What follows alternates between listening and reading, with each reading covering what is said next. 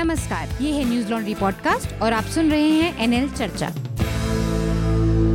नमस्कार, मैं हूं अतुल चौरसिया। आपका खर्चा आपकी चर्चा हफ्ता दर हफ्ता हम लेकर आए हैं न्यूज़ लॉन्ड्री का हिंदी पॉडकास्ट एनएल चर्चा। तो इस हफ्ते हमारे पास कई सारे विषय हैं, बहुत सारी इम्पोर्टेंट चीज़ें घटनाएं इस हफ्ते हुई हैं और उन पर चर्चा करने के लिए हमारे साथ दो ख़ास मेहमान हैं और हमारे इन हाउस संवाददाता अमित भारद्वाज भी हमारे साथ होंगे। एक बार मैं मेहमानों से आपका परिचय करा दूं। हमारे साथ हैं राना सफ़ी, जो कि दिल्ली के इतिहास और इस पर काफ़ी उनका काम रहा है हिस्टोरियन की हैसियत से, और इसके अलावा मुस्लिम महिलाओं, फेमिनिज़म, इन सब चीज़ों पर भी उनकी काफ़ी पकड़ रही है। तो इनसे कई विषयों पर बात करेंगे। आपकी एक किताब भी आ रही है अगले महीने, मेरे ख्याल से मई तक, दिल्ली के इतिहास के बारे में। तो थोड़ा सा 2-4 लाइनों में अगर हम उस किताब के बारे में आप हमें बताएं, क्या किस विषय पर होगी वो? ये किताब जो है, ये मेरी एक मैंने मतलब ट्रिलॉजी लिख रही हूँ मैं हापर कॉलिंस के लिए दिल्ली के ऊपर, जिसकी पहली जो थी वो किताब मेहरौली पे थी, वेस्ट ओन स्पीक। अब जो दूसरी आ रही है उसका नाम है फॉरगॉटन सिटीज ऑफ दिल्ली। तो जहाँ हम बैठे हैं इस वक्त, ये जहाँ पना जो है, तो वो भी एक उसका शहर है कि 8-9 शहर थे दिल्ली के बीच के, जो मेहरौली से लेके शाहजहानाबाद के, तो उनकी कहानी है। Thank you. तो इसके अलावा हमारे साथ फ़ोन पर थोड़ी देर में जुड़ेंगे हमारे साथ शांतनु गुहारे। शांतनु गुहारे स्वतंत्र पत्रकार हैं और इसके अलावा तहलका और इंडिया टुडे मैगज़ीन में बिजनेस एडिटर रह चुके हैं। तो उनसे भी कुछ विषयों पर हम बात करेंगे। हमारे न्यूज़ लॉन्ड्री के संवाददाता अमित भी हमारे साथ हैं। एक बार मैं सरसरी तौर पर जल्दी से इस हफ्ते के कुछ विषयों को जो इम्पोर्टेंट हैं उनका परिचय करा दूं अपने श्रोताओं से। इसके बाद हम अपनी बातचीत को आगे बढ़ाते हैं। इस हफ्ते रामनवमी की प्रोसेसन को लेकर, रामनवमी को लेकर झांकियाँ निकाली गई बिहार और वेस्ट बंगाल में बड़े पैमाने पर। इनफैक्ट पूरे देश में कई हिस्सों में निकाली गई, और उसके बाद बंगाल और बिहार के कई हिस्सों से वायलेंस की खबरें हैं। कई शहरों में कर्फ्यू लगा हुआ है। इसके अलावा सुप्रीम कोर्ट ने एक फ़ैसला दिया है, निकाह हलाला, फ़ैसला नहीं दिया है बल्कि एक याचिका थी, उसको स्वीकार किया है सुनवाई के लिए। यह निकाह हलाला जो मुस्लिम समाज में एक प्रथा है, उस पर सुनवाई करेगी। इसके अलावा इसमें बहुविवाह, पॉलीगैमी का जो मसला है, उस पर भी सुनवाई होगी इसके तहत। इसके अलावा ST-SC एक्ट था, उस पर सुप्रीम कोर्ट ने कुछ उसमें बदलाव किए हैं, अमेंडमेंट किए हैं, और उसके वजह से एक पॉलिटिकल, एक राजनीतिक विवाद खड़ा हुआ है कि इस तरह इस सुप्रीम कोर्ट के इस कदम से पूरे उस एक्ट को डाइल्यूट कर दिया गया है, उसको हल्का कर दिया गया है, या उसके प्रभाव को सीमित कर दिया गया है। इसके अलावा CBSE के पेपर्स लीक हुए हैं हाई स्कूल और इंटर के, इस पर भी थोड़ा सा हम नज़र बनाएंगे।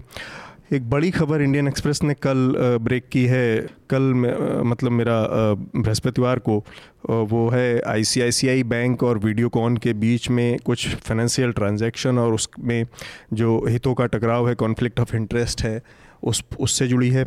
इसी हफ्ते में एक बड़ी खबर कोबरा पोस्ट, जो कि एक इन्वेस्टिगेटिव मीडिया संस्थान है, उसने जारी किया है, जिसमें कि 17 मीडिया संस्थानों का स्टिंग ऑपरेशन है। उसमें उनके कुछ अधिकारी पैसे लेके और फाइनेंशियल फ़ायदे के बदले में हिंदुत्व के एजेंडे को आगे बढ़ाने की बात कर रहे हैं, स्वीकार कर रहे हैं। तो इस पर भी हम बात करेंगे। इसके अलावा 2 पत्रकारों की मौत हुई है इसी हफ्ते। इन सब विषयों पर कोशिश करेंगे कि हम बात रखें।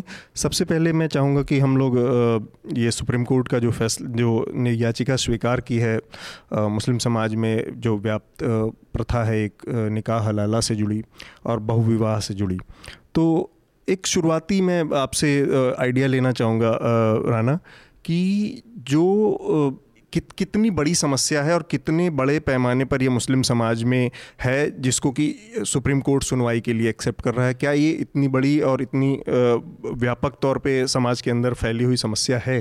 पहले तो मेरे ख्याल से मैं समझा दूं कि निकाह हलाला होता क्या है। हाँ। और देखिए, कुरान के हिसाब से कुरान में औरतों को और मर्दों को तलाक़ की इजाज़त दी गई है, जो उस ज़माने के लिए बहुत एक बड़ा कदम था, क्योंकि ये था कि भाई शादी हो गई तो it is till death do us part, के जीवन मरण के लिए अब आपकी शादी हो गई, आप बंध गए इससे। और बहुत दफ़े होता है कि नहीं बनती है लोगों में, तो इस्लाम में ये इजाज़त थी कि अगर आपकी नहीं बन रही है तो आप 3 महीने में 3 दफ़े ये कह के कि तलाक़ तलाक़ तलाक़, आप अलहदगी इख्तियार कर सकते हैं। लेकिन ये 3 महीने महीने के अंदर होना है और डिग्निटी के साथ होना है, ताकि औरत की भी डिग्निटी बरकरार रहे। और इन 3 महीने के बीच में जितने भी घर के बुजुर्ग हैं, आपके जो समाज के लोग हैं, वो सब आके इसमें रिकन्सिलेशन एंड आर्बिट्रेशन अगर उसमें समझौता कुछ हो जाए तो वो हो जाए तो वापस आ गए।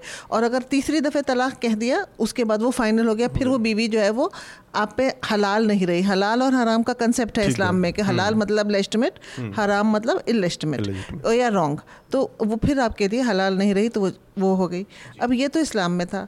उसके बाद कहाँ से लोगों ने एक शुरू कर दिया, अच्छा निकाह तो शादी होती है, अच्छा शादी के सीगे पढ़े जाते हैं और वो एक सोशल कॉन्ट्रैक्ट है, उसमें आप अपने जो दिल चाहे शर्तें रख लें, मतलब जिस बिल्कुल बिजनेस कॉन्ट्रैक्ट की तरह होता है कि जैसे एक बिजनेस डॉक्यूमेंट बनता है, आजकल वेस्ट में बहुत पॉपुलर है ये प्री नप्शल एग्रीमेंट। तो निकाह का जो निकाह नामा होता है वो एक प्रीनप की तरह ही होता है। उसमें आपके जो दिल चाहे आप कंडीशन लगा दें कि हम ये नहीं करेंगे, हम ये भी कह सकते हैं, मिसाल के तौर पर हम ये कहते हैं कि हम सुबह उठ के चाय नहीं बनाएंगे, ये भी लिख सकती हूँ मैं उसके अंदर अगर मैं चाहूँ तो। या हम जो है वो नौकरी करेंगे, जो भी दिल चाहे, रिश्ते की शर्तें पहले से सब तय हो जाती हैं, किस तरह से रहेंगे, किस तरह से निकाह होगा, किस मतलब शादी होगी, मेहर जो शौहर देगा बीवी को, वो सब हो जाता है। अब ये हलाला जो है, ये कहाँ से एक चिड़िया पैदा कर दी है लोगों ने, पता नहीं, क्योंकि ये ना कुरान में है और ना इस्लाम में। अच्छा, ये दोनों जगह पे इसका जिक्र बिल्कुल नहीं। कुरान में तो सिर्फ ये जिक्र है कि अगर 3 दफ़े के बाद और आपकी नहीं बनी, उस मतलब नहीं रिकन्सिलिएशन कर पाए, तो आप उसको छोड़ दें, तो वो उसके बाद वो जो है इद्दत का पीरियड 90 दिन का इद्दत का पीरियड होता है, ताकि अगर बच्चा हो पेट में या कुछ और रह गया है तो फिर वो उसकी पैटर्निटी हो जाती है डिटर्मिन। तो वो क्योंकि पहले DNA टेस्ट तो थे नहीं, तो वो 90 डेज़ की इद्दत होती है। हाँ। उसके बाद आप जिससे दिल चाहे शादी कर ले। वो शादी मतलब कुरान की जो एग्जैक्ट वर्ड्स हैं कि जब आपने वो शादी करी और उसके बाद हो सकता है आपका शौहर जिससे आपने शादी की उससे आपकी नहीं बनी, किसी भी वजह से आपने उसको डिवोर्स कर दिया या उसकी मौत हो गई या कुछ भी हो गई, तो ये कहते हैं फिर कोई हर्ज नहीं है अगर आप अपने पहले वाले शौहर से शादी कर ले। ये कहते हैं कि कोई हर्ज नहीं है, ये नहीं कहते कि आप इसके लिए इसको एक वो बना लें, हाँ एक बिजनेस बना लें।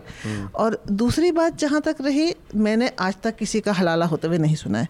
तलाक़ बिदअत जो ये इंस्टेंट ट्रिपल तलाक़ है, ये तो मैंने बहुत सुने हैं, वो भी बहुत मतलब इतने नहीं सुने हैं, लेकिन हाँ बहरहाल सुने हैं मैंने, 4-5 लोगों के सुने हैं इस तरह से हुए। एक चीज़ बस मैं आपको टोक रहा था कि ये जो 4 लोगों ने याचिका सुप्रीम कोर्ट में डाली है, इसमें 2 महिलाएं हैं और उनका कहना है कि हम उसकी पीड़िता हैं होंगी, लेकिन मैंने नहीं सुना। हाँ, मैंने कभी नहीं सुना।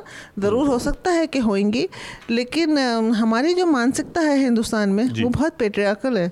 उतनी पेट्रियार्कल उसमें मुझे नहीं लगता कि ये इतना कॉमन हो सकता है हलाला, क्योंकि जो हलाला है वो ये है कि आपने अपनी बीवी को गुस्से में आके या किसी भी वजह से 3 तलाक दे दी, एक वक्त में कह दिया आपने तलाक तलाक तलाक, वो हो गई बेचारी की अब तलाक, वो चली गई।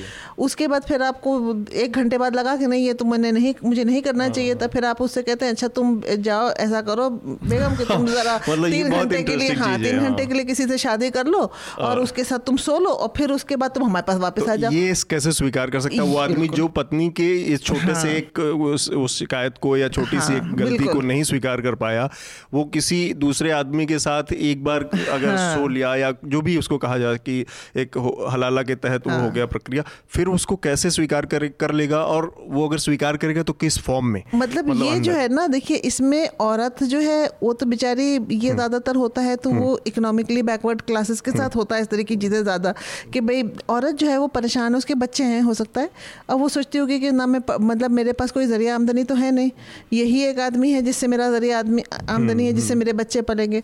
वो उस डेस्परेशन में हो सकता है तैयार हो जाए कि ठीक है मैं किसी से निकाह करती हूँ टेम्पररी और फिर मैं आपके पास वापस आ जाती हूँ।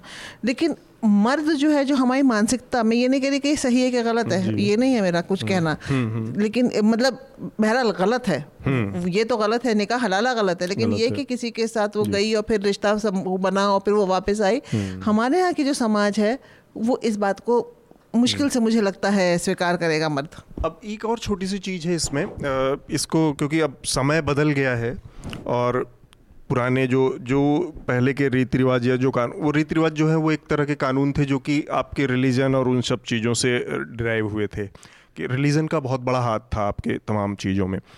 अब समय बदल गया है, मॉडर्न लॉ का ज़माना है जिसमें कि आप बराबरी की बात करते हैं और महिलाओं के लिए भी हक की बात है। तो हमारे यहाँ एक प्रॉब्लम है आप इसको इस तरह समझिए कि मैं एक डबल से एडवोकेट प्ले कर रहा हूँ। अब हमारे यहाँ एक सिस्टम है जिसमें हमारा कॉन्स्टिट्यूशन ने हिंदू मैरिज लॉ बना रखा है सब जगह है, लेकिन मुस्लिम मैरिज लॉ नहीं है या पर्सनल लॉ है, पर्सनल लॉ है। तो ये कह के कि भाई कॉन्स्टिट्यूशन भी इजाज़त देता है, लेकिन पर्सनल लॉ जो है वो मॉडर्न जो लॉ है उनसे कॉन्फ्लिक्ट करता है इस मामले में कि अगर एक भी लड़की मान ले हम कि इसकी शिकार है, आपने चूंकि गलत ही कहा, वो भी नहीं तो वो नहीं होनी चाहिए। अब समस्या ये आती है कि उस कानून के ना होने से हो सकता है कि बहुत सारी औरतें पैट्रियार्की और उस सब के नाते या जो हमारी कंडीशनिंग है, हमारा परिवार है, जिस तरह के माहौल में रहती हैं महिलाएं औरतें, वो शिकायत ना करें और उसी में घुट के या जैसे भी, या उसको अपना नियति मान के, अपना डेस्टिनी मान के उसमें खप जाएं, रह जाएं। एक भी लड़की अगर शिकायत करना चाहे तो उसके लिए क्या स्पेस है, उस नज़रिए से अगर आप देखें। बिल्कुल, ये देखिए, अगर सुप्रीम कोर्ट में याचिका गई है, इसको बिल्कुल ही गैर कानूनी करार कर देना चाहिए। इसमें तो कोई वो है ही नहीं। अच्छा। मतलब there is no two way कि ये बिल्कुल गलत है। लेकिन बस क्योंकि आपने मुझे ये सवाल पूछा कि आपने इसके बारे में सुना, मैंने कहा नहीं, मैंने इसके बारे में आज तक तलाक़ बिदअत सुनी है, लेकिन मैंने बहुत लोगों के साथ मैंने सुनी है कि हुई है, और 2-3 तो कुछ मेरे अच्छे बहुत ही करीबी हैं जिनको मैंने, किसी को SMS से मिला, किसी को ईमेल से मिला, लेकिन मैंने निकाह हलाला किसी का आज तक नहीं सुना। और इसी पर मैं गई थी कि ये मानसिकता हमारे यहाँ जैसी है कि मुझे नहीं लगता कि ये चीज़ बहुत आम होगी, या 2-3 लोगों से ज़्यादा कुछ 0% में ही होगी, 0.21 ऐसे कुछ परसेंटेज में अगर किसी के साथ हुआ है तो होगा। लेकिन ये जो है ये बिल्कुल गलत है, क्योंकि रसूल खुदा ने भी ये कहा, और जो खलीफा वक्त थे हज़रत उमर, जिनके टाइम पे ये तलाक़ बिदअत शुरू हुआ है, तो हज़रत उमर ने तो ये कहा था कि ये एडल्ट्री है। और रसूल खुदा का ये कहना है कि इस तरह की चीज़ अगर कोई करता है तो वो बिल्कुल वो हराम है, वो गैर कानूनी है। क्योंकि आप औरत को इतनी इज्जत दी गई है इस्लाम में, आपने उसको एक खिलौना बना लिया कि आज इधर कर दिया तो आज उधर कर दिया, तो तुम घूम घाम के आ जाओ वापस। ये कोई खिलौना है कि तुम 2 दिन के लिए बाहर चले गई, फिर वापस आ गई, उसके साथ रह लो? ये तो बहुत ही गलत चीज़ है। और ये अगर सुप्रीम कोर्ट इसको, मतलब आई होप के करता है, इसको गैर कानूनी कर दे। लेकिन और जब, क्योंकि स्पेशली जब तलाक़ बिदअत वो कर चुका है, गलत कह चुका है, तो हाँ, तो इसको ये तो फिर एक्चुअली होता ही नहीं है, क्योंकि तलाक़ बिदअत से ही ज़्यादातर ये निकाह हलाला आता है। तो जब तलाक़ बिदअत नहीं रही तो फिर निकाह हलाला का तो वैसे भी ख़त्म हो गया सवाल। लेकिन चलिए, अगर 1% भी कहीं हो जाता है कि एक लड़की के लिए भी हो जाए, तो उसको वो गैर कानूनी कर दें, वो बहुत अच्छी, बहुत सही कदम है। ठीक बात। इसका दूसरा पहलू है एक जो बहुविवाह की बात है कि एक साथ कितने विवाह है, ये वो। तो इसमें एक तो थोड़ा सा आप ये साफ करें कि क्या जो क्योंकि इसमें बहुत पॉलिटिकल एक एजेंडा छुपा होता है। लोग जैसे नारे देते हैं ना कि 5 बीवियां और 25 बच्चे, तो उस चीज़ को थोड़ा स्पष्ट करते हुए कि कितनी बड़ी समस्या है। उससे पहले मैं एक बार छोटा सा एक आंकड़ा दे दूं, तो ताकि हमारे जो श्रोता हैं उनको कंफर्म हो जाए कि 61 में आखिरी बार हमारे यहाँ जो पॉलीगैमी है या बहुविवाह है उसके आंकड़े जारी हुए थे। 61 के जो जनगणना के आंकड़े थे, उसके बाद हमने उस तर्ज पर कोई जनगणना जारी नहीं की है।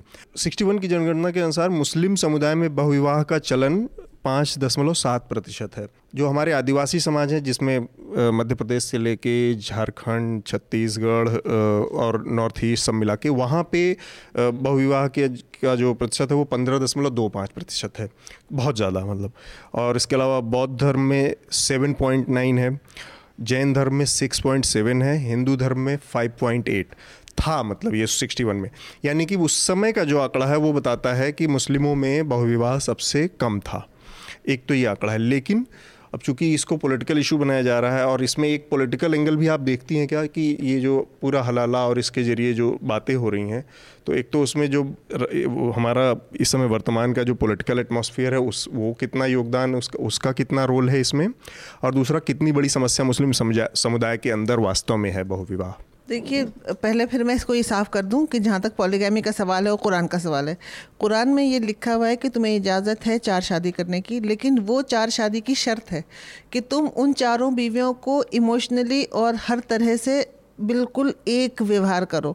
और फिर उसमें ये लिखा है लेकिन ये नामुमकिन है, इसलिए बेहतर है कि तुम शादी ना करो दोबारा। तो ये तो पहले ही लिखा हुआ है, क्योंकि कौन आदमी है जो आप 4 औरतों के साथ एक सा व्यवहार कर सकते हैं इमोशनली, फिजिकली चलिए फिर भी हो सकता है आदमी कर ले, लेकिन इमोशनली आप और इकोनॉमिकली हर तरह से एक सा व्यवहार करना बहुत मुश्किल है। तो उसमें लिखा ही है पहले कुरान में कि बेहतर है कि तुम ना करो ये दूसरी शादी। बहरहाल चलिए लोग करते हैं, क्योंकि आजकल तो हर चीज़ का ही मजाक, मजहब को तो सबसे बड़ा मजाक बना रखा है सबने, तो फिर भी आप कर रहे हैं। तो अगेन मैं यही कहूँगी कि मेरी नज़र से तो ज़्यादा नहीं गुजरे हैं जिनकी 2-2 3-3 शादियाँ। हाँ, हो सकता है एक की औलाद नहीं हुई है तो दूसरी शादी हो गई है, लेकिन बस इसी तरह के, और वो भी पहले के जनरेशन्स में। जैसे मतलब मैं अपने माँ बाप के जनरेशन में कहूँ, आपसे तो समझिए 2 जनरेशन पहले, आपसे 1 जनरेशन ऊपर तो मैं खुद ही हूँ। तो लेकिन अब नए बच्चों में तो मैंने नहीं सुना कि कोई पॉलीगैमी कर रहा हो, और ना ही मेरे अपने जनरेशन में, मतलब मैं 60 साल की हूँ, मैंने अपने किसी फ्रेंड सर्कल में नहीं सुना कि किसी की कोई पॉलीगैमी हो। लेकिन फिर अगेन वही बात वापस आती है कि ये सब चीज़ें जो होती है ना, जो मज़हब को एक्सप्लॉइट करना बहुत सिनिकली ये ऊपर वाले करते हैं। जो बहुत पैसे वाले होते हैं वो मज़हब को एक्सप्लॉइट करते हैं, जो गरीब होते हैं वो एक्सप्लॉइट होते हैं, और जो हम लोग होते हैं वो थोड़ा सा ज़रा बीच में रह जाते हैं। तो पॉलीगैमी जो है वो फिर मेरे ख्याल से ज़रा सा इकोनॉमिकली बैकवर्ड क्लासेस में ज़्यादा होगी, मिडिल क्लासेस में पॉलीगैमी नहीं है। इकोनॉमी से ज़्यादा लेना देना है। अलग अलग स्टेट हम देखेंगे तो अलग, मतलब इसका रिलीजन से ज़्यादा इकोनॉमिक लेवल में सब जगह एक ही जैसे दिखेंगे। क्योंकि जब आदमी ज़्यादा पढ़ा लिखा नहीं होता है तो उस वक्त उसको एक्सप्लॉइट करना भी बहुत आसान होता है, और उस वक्त उसकी, क्योंकि पढ़ा लिखा नहीं तो उसको इल्म ही नहीं है कि सही क्या है गलत क्या है, वो उल्टी सीधी हर तरह की हरकतें कर रहे होते हैं। जी अमित, आपने इस पूरे इशू पर देखा रिपोर्टिंग और इस किस तरह से हो रही है, मीडिया ने भी, और तो आपको क्या लगता है इस पूरे मामले में जो हो रहा है, इसमें पॉलिटिक्स कितनी है, कितना नीयत साफ है? देखिए, निश्चित रूप से वो बात तो है कि देश में ऐसा माहौल है कि हर मतलब एक पर्टिकुलर संस्थान, संगठन ऐसा लगता है कि अचानक से मुस्लिम महिलाओं की सबसे बड़ी हिमायत हो गई है और उन लोगों के लिए लड़ाई लड़ रही है।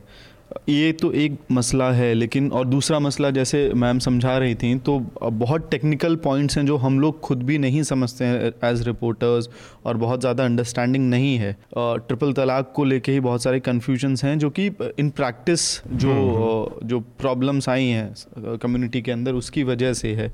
लेकिन मुझे, मतलब मेरी पर्सनल ओपिनियन में, क्योंकि ये जैसा मैम ने कहा कि ट्रिपल तलाक से ही जुड़ा हुआ, जो इंस्टेंट ट्रिपल तलाक है उससे ही जुड़ा हुआ मसला हलाला है, और फिर 2 और जो मुद्दे उस मामले में हैं, जो इस केस में हैं, वो भी उसी से जुड़ा हुआ है।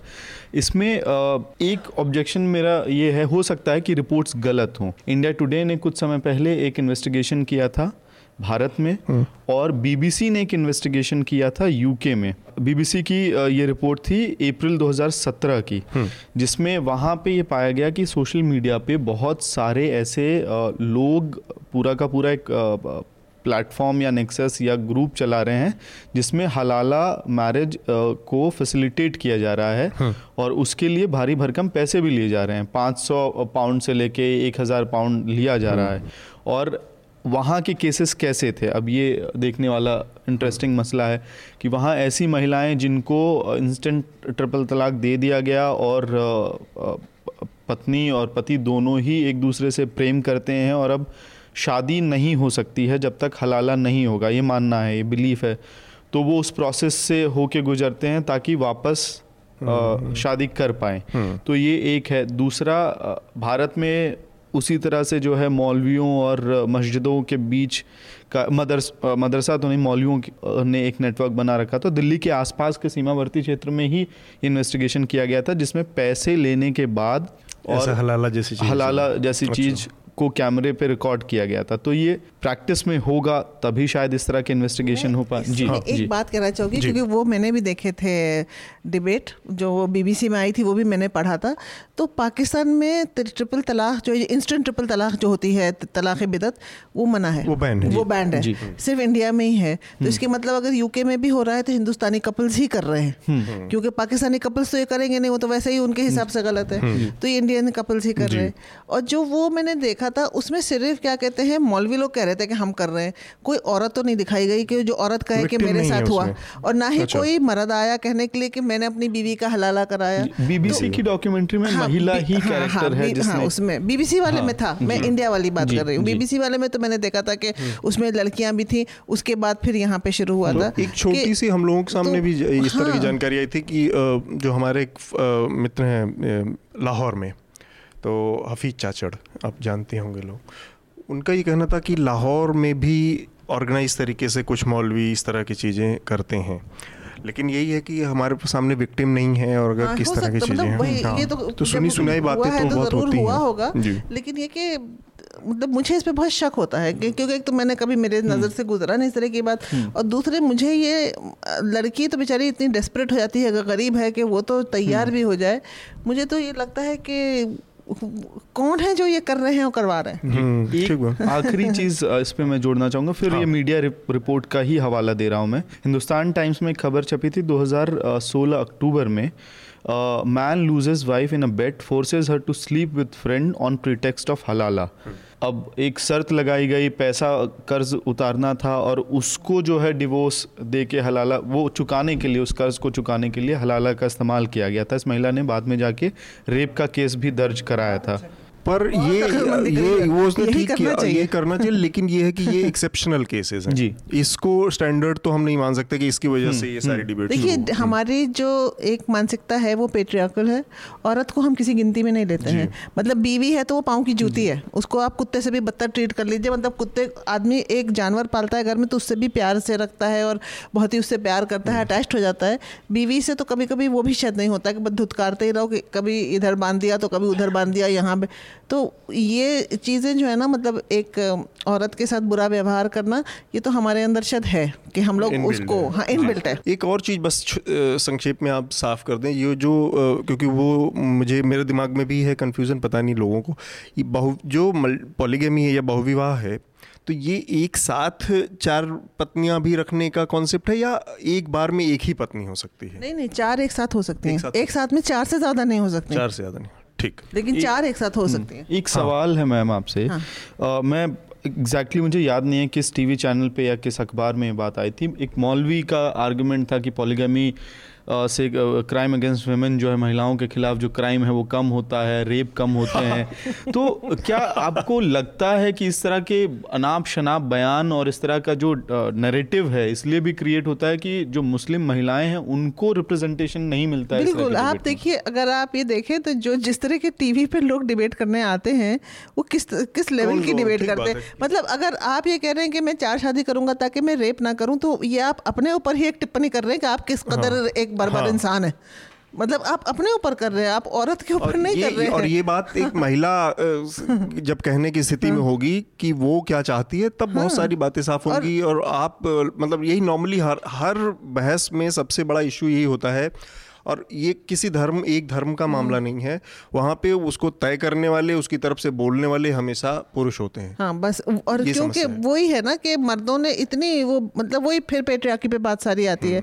जैसे अभी मैं कहीं पढ़ रही थी, अब वो किस समुदाय का था मुझे नहीं मालूम, लेकिन शायद पाकिस्तान से है तो शायद मुसलमान होगा, मुझे अब याद नहीं यार, पाकिस्तान से था ना कि वो एक ने किसी के साथ रेप किया तो उन्होंने कहा अच्छा तुम मेरी बहन के साथ कर लो। खबर है, तो उसके बाद उन्होंने बहन के साथ रेप हुआ, तो जो लड़की के परिवार में जो लोग थे, पर उन लोगों ने तय किया कि अब उस लड़के के जिसने रेप किया था उसके परिवार की भी एक महिला के साथ रेप होगा और उसकी बहन के साथ रेप किया काउंटर उसमें। ये मतलब कि एक औरत को खिलौना समझ लेना है ना, कि आपकी एक वो, जैसे मैंने कहा पाँव की जूती है, जूता जो है वो आपने दूसरे को पहना दिया। मतलब बस इस तरह से बिल्कुल आप उसको इंसान तो समझ ही नहीं रहे कि एक जीता जाता इंसान है, एक उसके अपने हक हैं, उसके अपने ख्वाहिशें हैं, वो तो किसी गिनती में ही नहीं आती है औरत। ठीक है। इसी के साथ एक और घटना हुई है पिछले हफ्ते में, जहां पर बंगाल और बिहार में रामनवमी के जुलूस निकाले जा रहे थे और उस दौरान बड़े पैमाने पर वहां पर हिंसा और ये सब देखने को मिला है।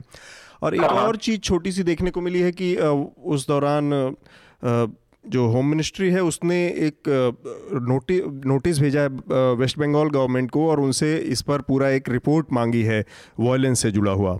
जबकि बिहार में भी उसी तरह की हिंसा देखने को मिली है। बिहार के दरभंगा और मुंगेर और इस तरह 3-4 ज़िलों में वहाँ पर भी दंगे हुए हैं और कर्फ्यू लगा है, लेकिन होम मिनिस्ट्री ने ऐसा कोई नोटिस बिहार को नहीं भेजा है। तो पहले तो मैं ये जानना चाहूँगा आपसे शांतनु कि बंगाल में, चूँकि आपका भी बंगाल से जुड़ाव रहा है, तो वहाँ पर ये रामनवमी पर जुलूस और जुलूस के दौरान हिंसा, इस तरह की चीज़ें इससे पहले कभी हुई हैं या इसका कोई ट्रेडिशन रहा है? बंगाल में तो खाने का ट्रेडिशन रहा है, और पूजा पाठ का ट्रेडिशन रहा है, फुटबॉल का ट्रेडिशन रहा है जी, सिनेमा का ट्रेडिशन रहा है।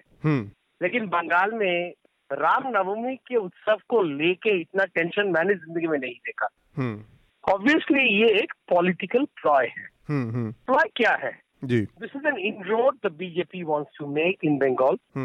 So they are using Ramnavami as an instrument, और रामनवमी का दिन को एक वो ऐसा दिन मान रहे हैं। हाँ। और वो जो मतलब अजीबो गरीब शोर करके कह रहे हैं हमें भी सेलिब्रेट करने का मौका दिया जाए। रामनवमी का सेलिब्रेशन में कभी भी किसी को बाधा बंगाल के सरकार ने, जब लेफ्ट फ्रंट था, जब पहले उसके पहले कांग्रेस था और अभी उसके बाद टीएमसी आया है, कभी कोई बाधा नहीं आया है। किसी ने बाधा दिया नहीं क्योंकि किसी ने मांगा भी नहीं। लेकिन अभी एक नया मांग है कि हमें भी रामनवमी सेलिब्रेट करने देना चाहिए जी। इनिशियल फेज पे इसी बातों के चक्कर में आके ममता बनर्जी जी, उन्होंने भी गलती एक कर डाली। उन्होंने बोला ठीक है हम भी रामनवमी सेलिब्रेट करेंगे। हाँ, मैं यहाँ पे आपसे एक सवाल ये मेरे दिमाग में भी था कि ऐसा लगता है, आपको ऐसा लगता है कि इस पूरे ये जो पूरा पॉलिटिकल जो खेल एक चल रहा था आरएसएस और बीजेपी की तरफ से, और ममता बनर्जी इस रामनवमी के मौके पर उनके खेल में, उस चक्कर में फंस गई? मुझे लगता है कंप्लीटली फंस गई, क्योंकि उनको चुप रहना चाहिए था। हाँ। उनको बोलना चाहिए था कि ठीक है रामनवमी करिए, किसी ने तो मना नहीं किया। अब जैसे ही वो शुरू हुआ, अब कुछ लोग तृणमूल कांग्रेस के मेंबर भी रामनवमी का जुलूस निकाला। रामनवमी का जुलूस निकलना मैं अपनी जिंदगी में नहीं देखा। आप जानते हैं हमारे घर में दुर्गा पूजा होता है, आप भी आए हैं जी जी, माता रानी का पूजा हम करते हैं। तो रामनवमी का जुलूस तो मैंने कभी देखा नहीं कि राम का रथ यात्रा लेके निकलना जी। ये this is a show of strength, this is a show of political strength जी। और उसी कौन से इलाके में आप जा रहे हैं? रानीगंज जी, भाटपाड़ा, आसनसोल इलाके में जा रहे हैं। These are socially backward areas. Raniganj एक ऐसी जगह पे है जहाँ नीचे कोयले की खनी की आग जल रही है जी। मकानों में तोड़-फोड़ हो गया है मकान वहाँ पर। It's a coal belt, it is run by the coal guys. तो वहाँ पर अचानक ये रैली करने का मतलब क्या है? Just because there is BJP MP from that region, Asansol, yes. लेकिन अगर ममता बनर्जी वहाँ चुप रहती, बोलती ठीक है आप रैली करिए, तो रैली उतना बड़ा भयंकर नहीं होता। अब देखिए बात कहाँ से कहाँ चला गया है जी। पर इसमें एक चीज है शांतनु, कि ये जो कम्युनलिज्म की पूरी पॉलिटिक्स है, या जो हमेशा से होती आई है, इसको कहते हैं कि दोधारी तलवार, दोनों तरफ इसमें धार है। अगर मान लीजिए ममता बनर्जी इसका विरोध करती, इसको नहीं होने देती, तो उनके ऊपर ऐसे भी हिंदू विरोधी होने का ठप्पा लगना ही था, जो कि जिसमें बीजेपी या आरएसएस का जो पूरा एक वो है मशीनरी है, वो माहिर है। तो ऐसी स्थिति में मतलब जब दोनों तरफ से खेलना हो, तो एक पॉलिटिशियन और उसके लिए सही तरीका क्या हो सकता है? सही तरीका ये हो सकता है आप प्रॉपर फोर्स का एम्प्लॉय करिए और लोगों को बोलिए ठीक है रामनवमी करिए जी, रामनवमी का जुलूस निकालना है जुलूस निकालिए जी। लेकिन हिंदू नेताओं को बुला के ये भी बोलिए कि रामनवमी का जुलूस तो भाई कोई निकालता नहीं है, आप क्यों निकाल रहे हैं? क्या ये शो ऑफ स्ट्रेंथ है? हाँ ये शो ऑफ स्ट्रेंथ है। तो ये शोबाजी मत करिए, पूजा पाठ करिए, पूजा में तो कोई प्रॉब्लम नहीं है।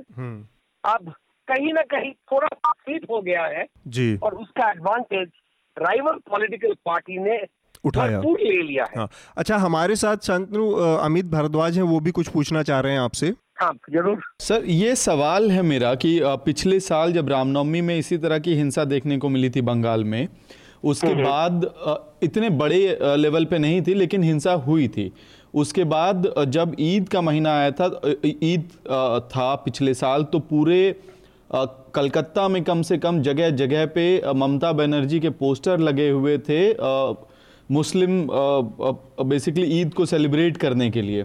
और उसी वक्त बीजेपी ने सोशल मीडिया पे बीजेपी के नेताओं ने और तमाम जगहों पे गांव तक ये बात पहुंचाई गई थी कि ममता बनर्जी मुस्लिम फेस्टिवल्स तो मनाती हैं लेकिन हिंदू फेस्टिवल मनाने से हमको रोकती हैं। तो आपको नहीं लगता है कि ममता बनर्जी के पास बहुत ज़्यादा ऑप्शन नहीं है अब, क्योंकि वो एक ऐसी लड़ाई लड़ रही है जिसमें वो उनकी हार निश्चित है?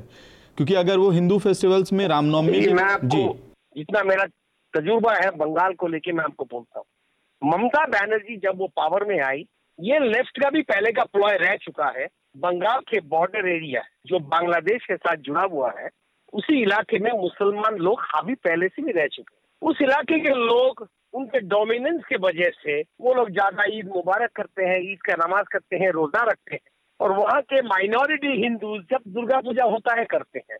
एक दो घटना ऐसी इस साल सामने आई, पेपरों में पढ़ने को मिला कि वहाँ पर दुर्गा पूजा बंद हो गया है। प्रॉपर इन्वेस्टिगेशन के बाद पता चला दुर्गा पूजा बंद नहीं हुआ है, लेकिन दोनों के बीच एक टेंशन है। ये टेंशन क्या है, हम लोगों ने इसको इन्वेस्टिगेट किया है। ये टेंशन है, it's an economic tension that revolves around smuggling of cattle across the Bangladesh border. Who controls it? वो कंट्रोल लेके लड़ाई था। ये लड़ाई कोई रिलीजियस लड़ाई नहीं है, it's a fight for economic supremacy. तो वहां से ये बात शुरू हुई। अब बढ़ते कहीं ना कहीं इतना बड़ा स्केल ले लिया है। अब तो वहां पर सेंट्रल फोर्सेस जा सकते हैं। होम मिनिस्ट्री ने चिट्ठी दे दिया कि भाई बताइए क्या सिचुएशन है। ममता बनर्जी ऑब्वियसली थोड़ा मान लीजिए 30% डेफिनेटली एक मुस्लिम सेंटीमेंट को पैंडर करके वो आगे निकल गई। रोहिंग्या रिफ्यूजीज को वो अंदर लाने का परमिशन उन्होंने दे दिया। हाँ। हर दिन कुछ रिफ्यूजीज आ रहे हैं। बीजेपी इसी मौके का तलाश में था। इसको एक हथियार बना के वो लोग आगे निकल गए। उन्होंने बोला आप तो हिंदू को नेगलेक्ट कर रहे हैं जी, और पूरा स्टेट में और मुसलमान घुसा रहे हैं।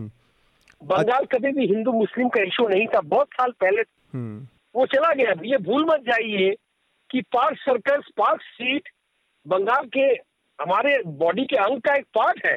कोई भी ऐसा आदमी बंगाली नहीं होगा या मारवाड़ी नहीं होगा जो पार्क स्ट्रीट, पार्क सर्कस से नहीं गुजरा होगा और वहां का खाना नहीं खाया होगा। तो they have learn to live harmoniously over the years. अब ये इशू ऐसा खड़ा हो गया है, इसको एक कम्युनल एंगल दे रहा है लोग। जी। अच्छा, हमारे साथ राना सफवी भी हैं, उनसे भी हम इस मामले पर बात कर रहे हैं। राना, ये बिहार में भी हुआ है। मैं उसी इलाके में तो नहीं कहूँगा बिहार, लेकिन हम बनारस के आसपास रहने वाले लोग हैं। वहाँ और उस पूरे इलाके में रामनवमी कभी इतना बड़ा रामनवमी का दिन त्यौहार का दिन होता है, गैजेटेड छुट्टियां होती हैं, ये सब होता है, लेकिन कभी भी अपने बचपन से लेके आज तक हमने जुलूस या प्रोसेसन ये सब नहीं देखा था। ये पिछले 3-4 सालों में हुआ, और एक प्रोसेसन तो मैंने खुद देखा, और मैंने लोगों से पूछा कि ये अब कैसे शुरू हो रहा है, क्यों शुरू हो रहा है, कि ये अचानक से आप झांकियाँ और जुलूस क्यों निकाल रहे हैं। उन लोगों के पास इसका जवाब नहीं था, सिर्फ इसके कि उसमें से कुछ लोग बजरंग दल से जुड़े लोग हैं जो उसको संचालित करते हैं, RSS के लोग।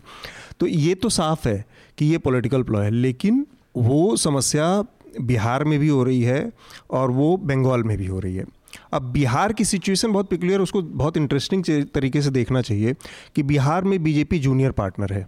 बिहार में बीजेपी वो उतनी बड़ी फोर्स नहीं है, और जो पूरा अलायंस की पॉलिटिक्स है उसमें बीजेपी की ये कोशिश, चाहे वो शिवसेना रही हो, चाहे पंजाब में अकाली रहे हो, जो भी है, अपनी पोजीशन को असर्ट करते हो, क्योंकि आज उनके पास रिसोर्स बहुत है, पैसा बहुत है, अपनी आइडियोलॉजी को प्रमोट करने के लिए बहुत सारे संसाधन हैं उनके पास।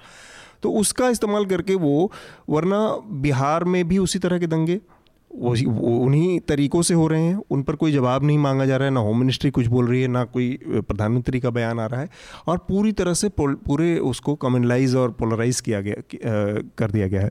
तो ये एक दिन ऐसी स्थिति भी आएगी कि जिस दिन नीतीश कुमार को डंप करने की स्थिति में पहुंच जाएंगे, इसलिए बिहार की चीज़ हो रही है, जो कि वेस्ट बंगाल से अलग। वेस्ट बंगाल में तो उनका बहुत सीधा लड़ाई है, लेकिन यहाँ की जो लड़ाई है वो दूसरी तरह की लड़ाई है। अब ये तो मैं एक्चुअली नीतीश कुमार के ऊपर कुछ नहीं कह सकती क्योंकि मैंने इतना स्टडी नहीं किया है, लेकिन मैं बंगाल में भी रही हूँ, कलकत्ता में भी काफ़ी साल रही हूँ, जमशेदपुर में और धनबाद में भी काफ़ी साल रही हूँ, दोनों बंगाल बिहार में रह चुकी हूँ। हाँ। यूपी की तो मैं खुद हूँ ही।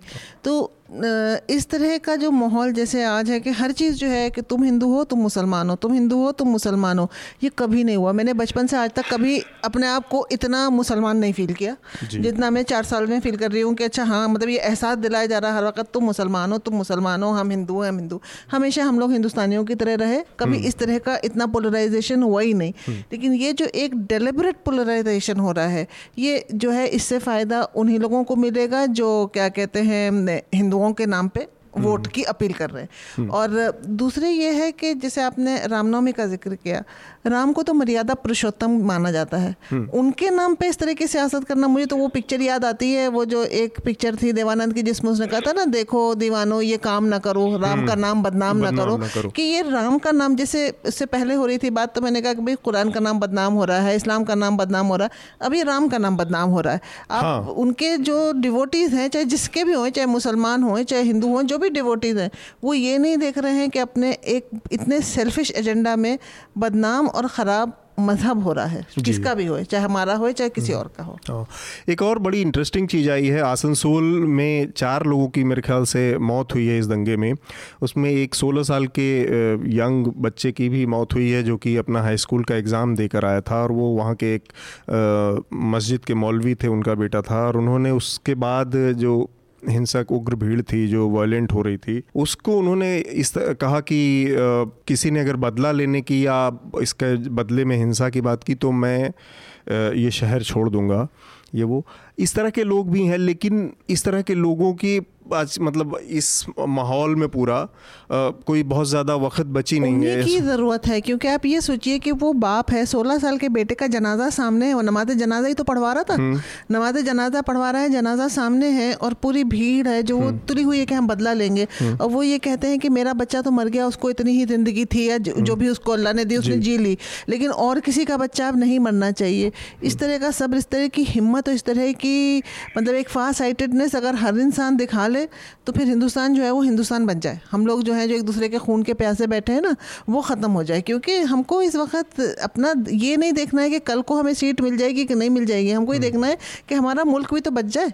एक और चीज़ है शांतनु, जब ये पूरा दंगा चल रहा था और पूरा एक वो उठापटक चल रही थी बंगाल में, उस टाइम पे मतलब मैं टाइमिंग को लेके जो एक कॉमन सेंस होता है, वो कॉमन सेंस की बात के लिहाज से मैं ये सवाल पूछ रहा था कि उस समय 4 दिन के दौरे पर ममता बनर्जी यहाँ पे एक अलायंस बनाने की कोशिश कर रही थी और दिल्ली में थी, वो तमाम तरह के नेताओं से मिल रही थी और ये सब, जबकि बंगाल में तो एक एडमिनिस्ट्रेटर के तौर पे आपकी प्रायोरिटीज़ क्या है और किस तरह से आप चीज़ों को डील कर रहे हैं, उनकी भी एक लिमिटेशन और एक नाकामी को नहीं बताता है कि आप दिल्ली में। देखिए अभी थोड़ी देर पहले अतुल जी आपने बोला एक डबल एज सोर्ड की बात आप कर रहे थे। नाउ अगर ममता बनर्जी बंगाल में बैठी रहती तो कुछ लोग यहाँ पर कहते भाई अगर आप दिल्ली नहीं आएंगे तो कैसे होगा, मतलब दिल्ली में नहीं आए तो पूरा देश का भार संभालने का रिस्पॉन्सिबिलिटी कैसे होगा, और अगर आप बंगाल दिल्ली में आती है तो लोग बोलेंगे अरे भाई आप बंगाल में नहीं गई, बंगाल में तो आग जल रहा है। बंगाल के एक पोर्शन में थोड़ा प्रॉब्लम है, उसको हैंडल करने के लिए ममता बनर्जी की पूरी कैबिनेट है, उनके मंत्रियां हैं, उनके ब्यूरोक्रेट्स हैं, उनकी फौज है, तो वो लोग हैंडल कर सकती है। प्रायोरिटी अब ये this is a ploy once again, ये देखिए पॉलिटिकल वन अपमैनशिप है। वो लोग कह रहे अरे देखिए वहां पर आग जल रहा है, यहाँ पर ये बैठे हैं। इसका मतलब ममता बनर्जी अगर वहां पर जाके उसको ज्यादा भाव देती तो वही लोग यही कहते हैं कि देखिए वो तो संभाल नहीं पा रही। तो it's I mean what Mamata Banerjee has done, she is quietly come here, वो अपना काम इधर आके कर रही है और ये काम उन्होंने दूसरे लोगों पे छोड़ा है। They are competent people to handle that. अच्छा, अगर आप एकदम निरपेक्ष एंगल से देखेंगे, it's a communal flare up, उसको हैंडल करने के लिए फोर्स भेजा गया है। RAF रैपिड एक्शन फोर्स वहां पर डिप्लॉय किया है। They have brought the situation under control. हाँ, अगर पहले से थोड़ा अलर्ट ज्यादा होते तो इतने लोग नहीं मरते शायद, बट चलिए sometime whenever there is a communal flare up some people die of both communities। तो मैं उसको उतना सीरियसली नहीं लूंगा कि ममता बनर्जी दिल्ली में है, वो एडमिनिस्ट्रेटिव रोल उनको करना चाहिए था। चलिए ठीक है, प्रायोरिटीज वेरी क्लियर आउट। और अगर वो वहां रहती तो लोग उसका फिर बात का पतंग और ज्यादा बना देते कि देखो स्टेट में रहते हुए भी स्टेट में कुछ कर नहीं पा रही। जी ठीक है, अमित आपका इस पर क्या कहना था? बंगाल से थोड़ा हटके मैं बिहार पे आना चाहूँगा। आपने कहा कि 2 जिलों में हो रहा है, अभी बिहार के 34 में से 38 में से 9 जिलों के अंदर दंगे की वारदात और इस तरह के टेंशन 9 जिलों में, नवादा, औरंगाबाद, मुंगेर, नालंदा, भागलपुर, सिवान, समस्तीपुर, गया, कैमूर, गया में भी दंगे जी, इस तरह के वारदात कम्युनल टेंशन के हालात बने हुए हैं। मुख्यमंत्री और ऐसी स्थिति में मुख्यमंत्री पहले विधानसभा में विपक्ष के नेता तेजस्वी यादव को कहते हैं कि आप एटमॉस्फेयर को विसिएट मत कीजिए, खराब मत कीजिए, और छिटपुट घटनाएं हुई हैं और स्थिति कंट्रोल में है और कोई कर्फ्यू नहीं लगा है। 9 जिले जल रहे हैं जिसमें भाजपा के मतलब सामने सीधे तौर पे या लोग इन्वॉल्व हैं। अश्विनी चौबे के बेटे का का भी नाम है उसमें। शुरुआत कहाँ से होती है कि भागलपुर में जो दंगा जो रैली निकाली गई थी उसमें अरिजीत चौबे जो हैं वो खुले तौर पे नारे लगा रहे हैं और उसके बाद डिफेंड भी कर रहे हैं, उनके पिता भी आके डिफेंड कर रहे हैं और वहाँ से वो आग जलनी शुरू होती है और 9 जिलों तक वो आग फैलती है। अलग अलग घटनाओं, अलग अलग वारदातों में सारा मामला हुआ है। और ये एक और इंटरेस्टिंग फैक्ट है कि यही नीतीश कुमार जब पिछली बार सरकार में थे तो इन्होंने असेंबली चुनाव के पहले इस तरह की कई सारी घटनाएं जहां दंगे कराने की कोशिश हुई उन सबको रोका था और करीबन एक रिपोर्ट के अनुसार 600 लोग अरेस्ट हुए थे। इस बार लोग दंगे रुक नहीं रहे हैं, दंगे फैल रहे हैं लगातार तेजी से और उसमें सरकार का ही एक धड़ा, एक हिस्सा, एक पार्टी जो है उससे जुड़े हुए लोग पकड़े जा रहे हैं, उनका नाम सामने आ रहा है। तो ये अपने आप में दिखाता है कि कहीं ना कहीं Nitish Kumar as a chief minister fail हुए हैं इस पूरे मसले में। दूसरा कि एक तरफ जहाँ पे भाजपा की राजनीति मजबूत होती है इस पूरे माहौल में, नीतीश कुमार कमज़ोर हो रहे हैं क्योंकि महादलित और मुसलमानों का वोट बैंक आप ही मांग के मुख्यमंत्री बनते आए हैं ना। तो अब तो मुसलमान को साफ दिख रहा है कि आपकी प्रायोरिटीज़ क्या हैं। तो वो मसला है। और अरेस्ट वाली बात तो मैंने कह ही दी। जी ठीक है, अगले उस पे हम लोग बढ़ते हैं अपने विषय पे।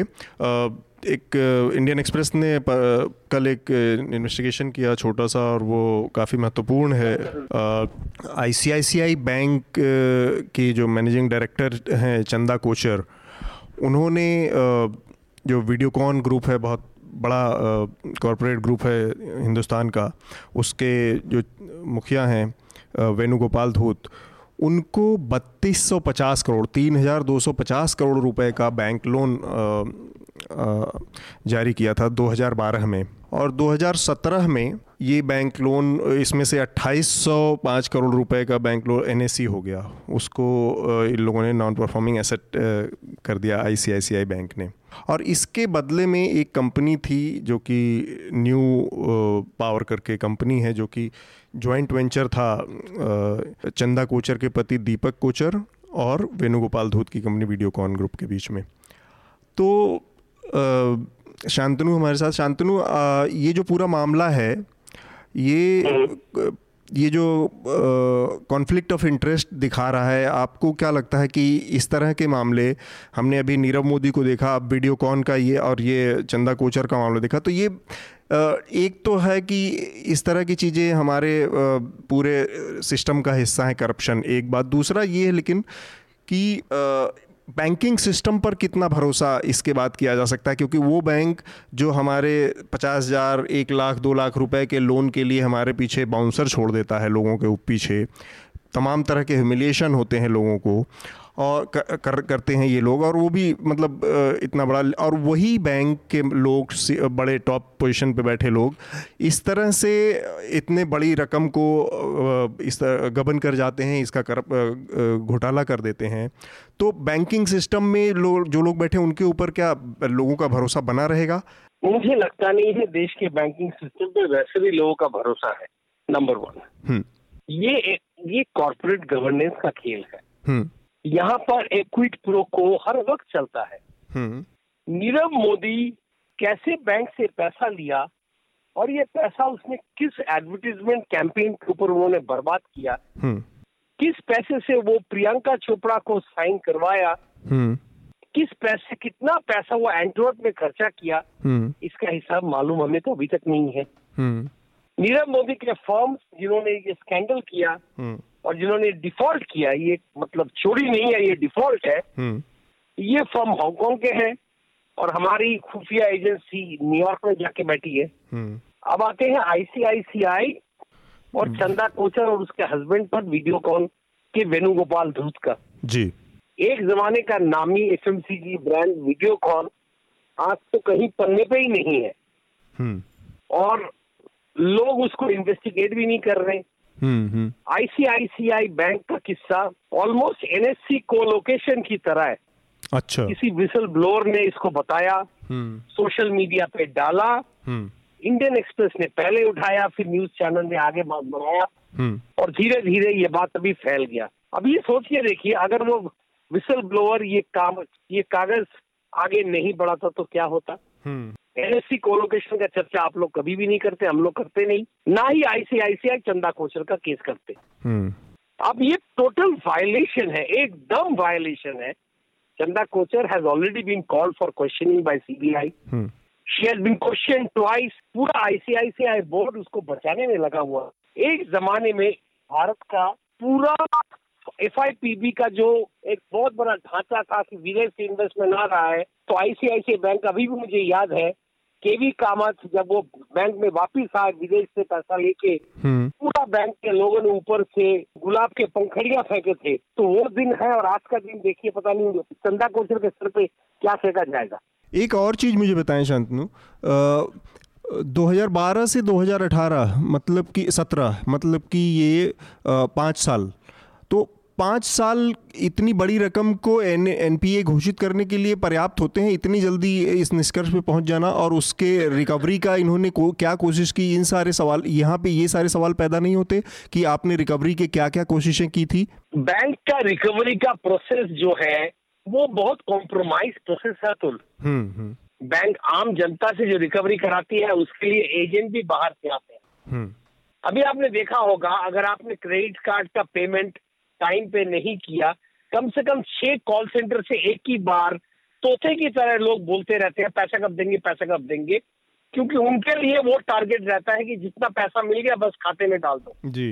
लेकिन बड़े पैमाने पे जो लोग पैसा लेते हैं उनका जो रिकवरी प्रोसेस है उसको डायरेक्टली बैंक को मॉनिटर करना चाहिए और बैंक का जो मॉनिटरिंग प्रोसेस है उसको RBI को मॉनिटरिंग करना चाहिए। ये टोटल अपने आप में फेलियर है। जैसे ये बार बार मैं कोलोकेशन की बात इसलिए कह रहा हूँ कि कोलोकेशन के मामले में से भी एकदम चुपचाप रहा। हमारा देश बड़ा अजीब है, कभी कभार मुझे लगता है इतना पैसा लोग लेके बगैर पैसा दिए चले गए और इसी देश में सुब्रतो रॉय सहारा श्री, जिनका टाइटल है भारत है हमारा, हम है सहारा, वो आदमी 2 साल जेल में रहा, 17,000 करोड़ के जगह 15,000 दे दिया, फिर भी केस अभी चल रहा है। बोल रहा है और 7,000 दे दीजिए और मामला बंद करिए। I think we live in peculiar times. मुझे तो कभी कभार लगता है कि प्रायोरिटी सरकार का क्या है, पहले सरकार वो तय कर ले। और आप देखिए ध्यान से जरा, ये जो पूरा पैसा का ये चोरी हुआ है, आप शाम को आज TV चैनल खोल के देखेंगे, कुछ लोग बोलेंगे ये तो भाई आपके टाइम पे हुआ है, और कुछ लोग बोलेंगे आप हमारे टाइम पे हुआ है लेकिन आपने क्या किया। हालांकि कल ये खबर में जी वो लखनऊ के नवाब की तरह ये कहानी आगे निकल जाएगी। पर हमारे नीरव मोदी, मेहुल चोकसी तो वापस आएगा ही नहीं। बेल्जियन पासपोर्ट धारी ये दोनों लोग, मैं डायमंड की किताब लिख रहा हूँ, मुझे मालूम है कोई सवाल ही नहीं आता, वो लोग आएंगे ही नहीं बाहर। और उनके जो लॉयर्स हैं अब वो आर्गुमेंट शुरू करेंगे कोर्ट में, वो सीधा बोलेंगे कि आप लोगों ने हमारे क्लाइंट का इमेज खराब कर दिया है, अब क्लाइंट कहाँ से पैसा उठाएगा जी। It is all about corporate governance. We don't follow rules, and that's why it badly impacts us. I mean, it impacts us right in our face. मतलब अब क्या करेंगे, कुछ करना नहीं है। अब ये चंदा कोचर का केस सामने आया है, अब यकीन मान के चलिए नीरव मोदी की कंपनी के जितने भी डायरेक्टर हैं सब लोगों पे केस चल रहा है। अब उस डायरेक्टर का भी केस धीरे धीरे सामने आएगा, देखिएगा उनके भी परिवार के लोग कैसे कैसे बैंक के अंदर जुड़े हुए हैं और कैसे कैसे उन्होंने इनको लोन देने में मदद करी है। So I mean I don't know, we don't follow rules, हम लोग रूल फॉलो नहीं करते। ठीक है, बार बार केस आता है, कभी केस दब जाता है, कभी केस छोड़ देते हैं, कभी केतन पारक आता है, कभी हर्षद मेहता आता है, हम लोग फॉलो करते ही नहीं है, केस बनता जाता है। अभी भी वही होगा जी, इसके आगे कुछ नहीं होगा। ठीक, ये एक और चीज़ था राना, आप से मैं जानना चाहूँगा, बैंक अभी कुछ दिन पहले हमने देखा था पंजाब नेशनल बैंक ने वैल्यू एडेड सर्विस के नाम पे अपने खातेधारकों से छोटी छोटी रकम करके और कम से कम 4.5 या कितना 4.5-5 हज़ार करोड़ रुपए उगा लिए थे। इस तरह से बेसिकली छोटी छोटी जो रकम होती है वैल्यू एडेड सर्विस के नाम पर, इतने के नाम पे वो उगा ली जाती है और आपको पता भी नहीं चलता, और इतनी बड़ी बड़ी रकम बैंक के लोग, तो आम आदमी जो है उसके साथ मतलब बैंकिंग सिस्टम के नाम पे जो धोखा है ये अब सामने हमारी चीज़ें आ रही हैं, ये लंबे समय से चला आ रहा है। है। तो आप इसको कैसे देख रही हैं कि एक तो क्रोनी कैपिटलिज्म जो है वो उसका इतना विभत्स रूप है ये कि 3200 करोड़ रुपए आपने दे दिया और बदले में जिस कंपनी को दिया उस कंपनी ने आपके पति के साथ एक बहुत स्वीट डील कर ली और बहुत बढ़िया ये सब हुआ और 5 साल में आपने उसको एनपीए कर दिया। तो क्या हम ये ना माने कि आपने केवल इस कंपनी को 3200 करोड़ रुपए जो दिए हैं वही पैसा उस कंपनी ने आपके पति को दे दिया घुमा के? वही है, किक ऑफ है, किकबैक है उसका। मतलब ये तो बहुत ही क्लियर केस है करप्शन का। और ये करप्शन जो बैंक में है ये तो रोज़ कोई ना कोई एक नया स्कैंडल आ रहा है। और इतने बड़े बड़े फिगर्स हैं कि उतने तो शायद ज़ीरोज़ भी मुझे पढ़ना ना आए जितने ज़ीरोज़ के आजकल स्कैम्स चल रहे हैं। और जो एक छोटा सा बेचारा मतलब इन्वेस्टर है उसके साथ जो है कितनी ज़्यादतियाँ होती रहती हैं, उसको इतना हैरेसमेंट होता है। एक आप डिपॉजिट भी करने जाइए तो उसके साथ आपके मतलब अगर आपने इन्वेस्टमेंट किया है, कोई आपका एफडी है कुछ है, उसको ही कितना मतलब मैं इतना परेशान करते। मैं एक पीपीएफ अकाउंट अपना पूना से मेरा था, मैं यहाँ शिफ्ट करना चाह रही हूँ, मुझे 1 साल हो गया अभी तक नहीं हो पाया। उतना परेशान कर रहे हैं, ये लाइए वो लाइए, हाँ ये लाइए वो लाइए, यहाँ जाइए वहाँ जाइए, ये करिए वो करिए। और एक आदमी 35,000 करोड़ लेके उसको इतने आराम से मिल जाता है। हमको तो 100 रुपये भी अगर हम कर्जा लेने जाएं तो हमको पागल कर देंगे, और अगर ना दें तो जैसे आपने कहा बाउंसर हमारे दरवाजे पे खड़ा होगा सुबह शाम। अमित, आपका इस पूरे जो मामला है इसमें क्या आकलन रहा? कि तो प्राइवेट बैंक है और जो भी रिपोर्ट जो इंडियन एक्सप्रेस की है काफ़ी शॉकिंग था, और ख़ास करके वैसे कंडीशन में जब ये छोटे जो बिजनेसमैन हैं या फिर जो प्राइवेट लोन्स होते हैं उनको पास कराने में बहुत प्रॉब्लम होती है। दूसरी तरफ ऐसे लोग हैं, बड़े बिजनेसमैन हैं जो हज़ारों करोड़ रुपए लेके चले जाते हैं, एनपीए हो जाता है। इस पे हम लोगों ने पहले भी चर्चा की है, लेकिन एक ट्रेंड शायद दिख रहा है अभी हाल फिलहाल में, जहां हम बड़े बैंकों के ऊपर बात कर रहे हैं और कर्जों के ऊपर बात कर रहे हैं। किसी ने मुझे अभी पिछले हफ्ते ही 3 लिंक्स भेजे थे जिसमें वेस्ट बंगाल और असम के बैंक एम्प्लॉयज़ ने सुसाइड किया था, उनकी जान चली गई है। और अगर आप गूगल करेंगे तो इस तरह की चीज़ें आपको दिखने लगेंगी। रवीश कुमार का एक पूरा बैंकिंग सीरीज में भी इस तरह की बहुत समस्याएं सामने आई। तो ये प्रेशर भी बैंक के अंदर इंटरनली उनके एम्प्लॉयज़ के ऊपर भी प्रेशर आ रहा है, और ये किस तरह का प्रेशर है इसको भी एक्सप्लोर करने की ज़रूरत है। ठीक बात। अगले अपने विषय पर हम बढ़ते हैं। पिछले ही हफ्ते cobrapost.com है, एक खोजी प्लेटफॉर्म है मीडिया का, और अनिरुद्ध बहल देश के कुछ बेहतरीन खोजी पत्रकारों में से एक हैं, उन्होंने इसका खुलासा किया है। इसमें 17 मीडिया संस्थानों के अधिकारी जो हैं अलग अलग डिपार्टमेंट्स के, ये कहते हुए पाए गए कि पैसे के बदले में, फाइनेंशियल सपोर्ट के बदले में वो हिंदुत्व का एजेंडा पेश करेंगे, आगे बढ़ाएंगे। तो शांतनु, आपने भी अपने टाइम में काफ़ी इन्वेस्टिगेशन किया है, और आपकी क्या राय बनी ये जो कोबरा पोस्ट का इन्वेस्टिगेशन आपने देखा जिसमें 17 मीडिया संस्थान हिंदुत्व का एजेंडा पुश करने को तैयार थे? काफी इंटरेस्टिंग चीज है। इसके ऊपर मैंने काफी अपने पर्सनल लेवल पे भी चर्चा किया है, और मैं आपको तो 2 इंटरेस्टिंग पॉइंट बताता हूँ जी। जिस दिन कोबरा पोस्ट ने ये प्रेस कॉन्फ्रेंस किया, अनिरुद्ध बहल मेरा फॉर्मर कलीग रह चुका है, उन लोगों ने एक साथ आउटलुक में काम किया है जी। और तहलका की शुरुआत करने वाला अनिरुद्ध बहल, जिसकी हंसी सुन के लोगों का हालत ही खराब हो जाता, इतना जोर का हंसता था। अच्छा। तो अनिरुद्ध बहल का ये जो स्टिंग ऑपरेशन उसने किया और प्रेस क्लब में काफी लोगों को बुलाया, जिस दिन वो हुआ उसी दिन के सुबह का अगर इकोनॉमिक टाइम्स आप उठा के देखेंगे जी, देखिएगा देश का सबसे बड़ा बिजनेस पेपर जिसके ऊपर करोड़ों की जनता की मतलब देश के लोगों का भरोसा है, हाँ। उसको फॉलो करता है, पढ़ते हैं, हाँ। उसके बारे में जानकारी लेते हैं, कंपनीज के बारे में, लोगों के बारे में, हाँ। उन्होंने अपना मास्टर्स ही बेच दिया। इकोनॉमिक टाइम्स का जो है, कोई एम्बेसी ग्रुप का लोगों का पिरामिड वहां लगा दिया, नंबर 1। इसका मतलब ये जो पैसे का खेल है, मालिक पहले से ही खेल रहा है, पत्रकार सिर्फ एक कठपुतली है। अच्छा। अब आते हैं नंबर 2 पॉइंट पे जी। In the year 1985, if I'm not mistaken, the Union of India versus Indian Express case 1985, जहां इंडियन एक्सप्रेस ने बोला कि भाई हमें न्यूज प्रिंट थोड़ा टैक्स, ये जो ड्यूटीज लगा रहे हैं सरकार, ये नहीं, ड्यूटीज काट दीजिए, क्योंकि पत्रकारिता एक ऐसा प्रोफेशन है, it is for the good of public.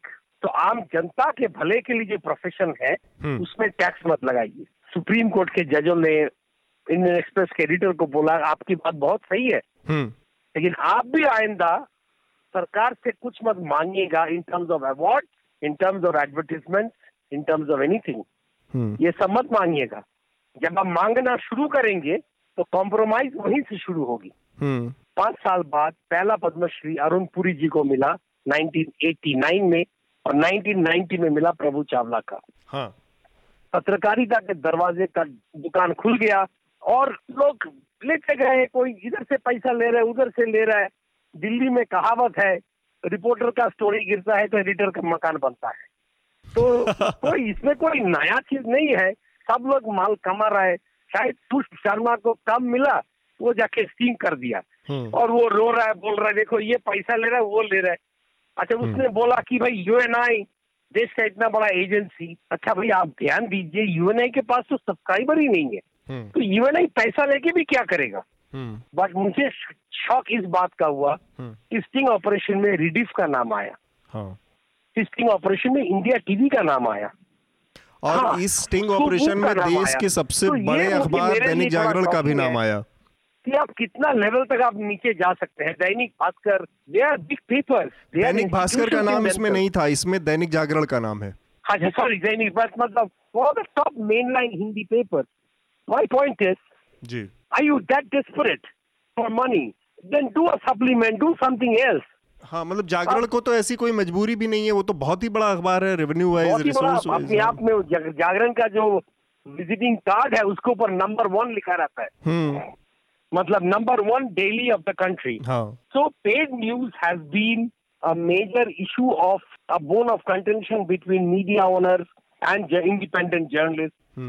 ये रहेगा अतुल, ये बदलेगा नहीं। एक छोटी सी और चीज मुझे बताइए, एक और छोटी सी चीज मुझे बताइए कि ये इन्वेस्टिगेशन चूंकि आपने भी किया है और स्टिंग ऑपरेशन उसका एक पार्ट है, एक तरीका है स्टिंग ऑपरेशन, तो स्टिंग ऑपरेशन को लेके आपकी क्या राय है? स्टिंग ऑपरेशन जेन्युइन तरीका है जर्नलिज्म का? खबर ढूंढने के लिए कोई भी रास्ता अपनाए, रास्ता सही है, पर वो लॉ एंड ऑर्डर जो है, लॉ ऑफ द लैंड है, उसमें उसके दायरे में होना चाहिए। लेकिन मेरा स्टिंग लेके सिर्फ एक ही पॉइंट है, बड़ी लड़ाई के लिए स्टिंग रखिए। मतलब हर चीज में बजरंग बाण निकालेंगे फिर तो बजरंग बाण की अहमियत ही खत्म हो जाएगी। हाँ, बड़ा चीज में आप स्टिंग करिए जाके। अब एक जमाने में जब मैं तहलका में था, वहां पर लोगों ने स्टिंग कर दिया, वो देखो 2 नंबरी का खून बेच रहा है। I mean, this is ridiculous. It doesn't really benefit any of us. Sting कर रहे हैं तो बड़ा स्टिंग करिए, जैसे बंगारू लक्ष्मण का स्टिंग था। देश का रूलिंग पार्टी का प्रेसिडेंट ओपनली कैश ले रहा है, ये अपने आप में पार्टी में एक मतलब देश के पॉलिटिक्स और राजनीति के लिए एक बहुत बड़ा शौक था जी। तो ऐसा बड़े चीजों के लिए अगर आप करें तो मुझे लगता है बढ़िया है। पत्रकार लोग जैसे बात करते हैं, जो ये मीरा राविया टेप में सामने आया, तो हम लोग ऐसी ही बात करते हैं, गाली गलौज देके बात करते हैं। जैसे आप अगर मैं और आप अलग से बात करें और कोई हम लोगों को रिकॉर्ड कर ले, फिर तो हम दोनों बर्बाद हो जाएंगे। गाली देना मेरा पेशा नहीं, मतलब हम लोग मजा आता है 4-5 लगा देते हैं। लेकिन ये जो पत्रकार के ऊपर स्टिंग किया, पत्रकार होके पत्रकार के ऊपर किया, शायद पेड न्यूज ऐसे लेवल तक चला गया है, यहाँ पैसे देने से कुछ भी सकता है। इस बात से तो आपके सहमत हूं मैं कि स्टिंग ऑपरेशन का इस्तेमाल वहीं पे होना चाहिए जहां पर आपके पास खबर को निकालने का कोई और जरिया नहीं बचता है, आपके पास कोई और तरीका नहीं बचता है, then you can use it. ठीक है, हमारे साथ kind of thing, you know, I mean you can always find out जी कि कितना पैसा देने से इंडिया टीवी स्टोरी लगा देगा। ठीक बात, ये पता करिए, इजीली वो तो खुलेआम बोल रहे हैं, मार्केट में तो सब बैठे हुए कटोरा लेके। ठीक बात, यहाँ भी जितना पैसा दे दीजिए, टाइम्स ऑफ इंडिया के फ्रंट पेज में लगा देगा। टाइम्स ऑफ इंडिया का तो दुकान खुला हुआ है, वो तो मीडिया नेट नाम का दुकान ही खोल रखा है, वहाँ तो चेक से पेमेंट लेते हैं। वहाँ तो कोई हवाला ऑपरेशन नहीं है, वो तो कैश में नहीं लेते, you pay by cheque and you pay for the story in the front page of Times of India, back page, सब कुछ करते हैं वो लोग। ठीक है, thank you so much. Thank you very much, thanks to all of you, thank you. Rana, आप बताएं, ये चूंकि आप मेन स्ट्रीम जर्नलिज्म नहीं करती हैं, तो मैं आपसे सवाल थोड़ा सा एज अ कंज्यूमर पूछूंगा, जो कि न्यूज़ को कंज्यूम करता है और पत्रकारिता के ऊपर एक भरोसा करके, एंटरटेनमेंट अलग है, जर्नलिज्म अलग है, पत्रकारिता अलग है, इस सब चीज़ों को तो उसका जो एक भरोसा होता है वो अलग होता है। तो आपने ये जो देखा, ये 17 लोगों के 17 मीडिया संस्थानों में जो एजेंडा पुश करने वाली बात थी पैसे लेकर, इसको आम मतलब एक नागरिक होने के नाते, हिंदुस्तानी होने के नाते आपका भरोसा मीडिया में, पहली बात तो यही साफ करें कि मीडिया में आपका भरोसा कितना है और इन खबरों से आपके उस भरोसे को क्या असर हुआ है? मेरा तो भरोसा कुछ बहुत ही 2-3 अखबारों पर है, एक दो डिजिटल न्यूज़ चैनल्स पर है और एक दो जो टीवी के चैनल्स हैं। मुझे भरोसा है कि उसमें न्यूज़ लॉन्ड्री भी होगा। न्यूज़ लॉन्ड्री है मतलब बहुत ही कम, वैसे ही मेरे जर्नलिज्म पे भरोसा है। और जो ये स्टिंग निकला है उसके बाद तो जो भी था वो भी और ख़त्म होता चला जा रहा है, क्योंकि ये एक बहुत ही सिनिकल अप्रोच है कि आप पैसा लेके और भड़का रहे हैं। लेकिन इससे ये बात भी सामने आ जाती है और समझ में आ जाती है कि पिछले 4 सालों में जो ये इतनी नफरतें फैल रही हैं और जो इतनी डिवीजन सोसाइटी में आई है, तो ये कहाँ से आ गई है? क्योंकि ये एकदम से अपने आप तो पैदा नहीं हो गई है, पैदा करी गई है।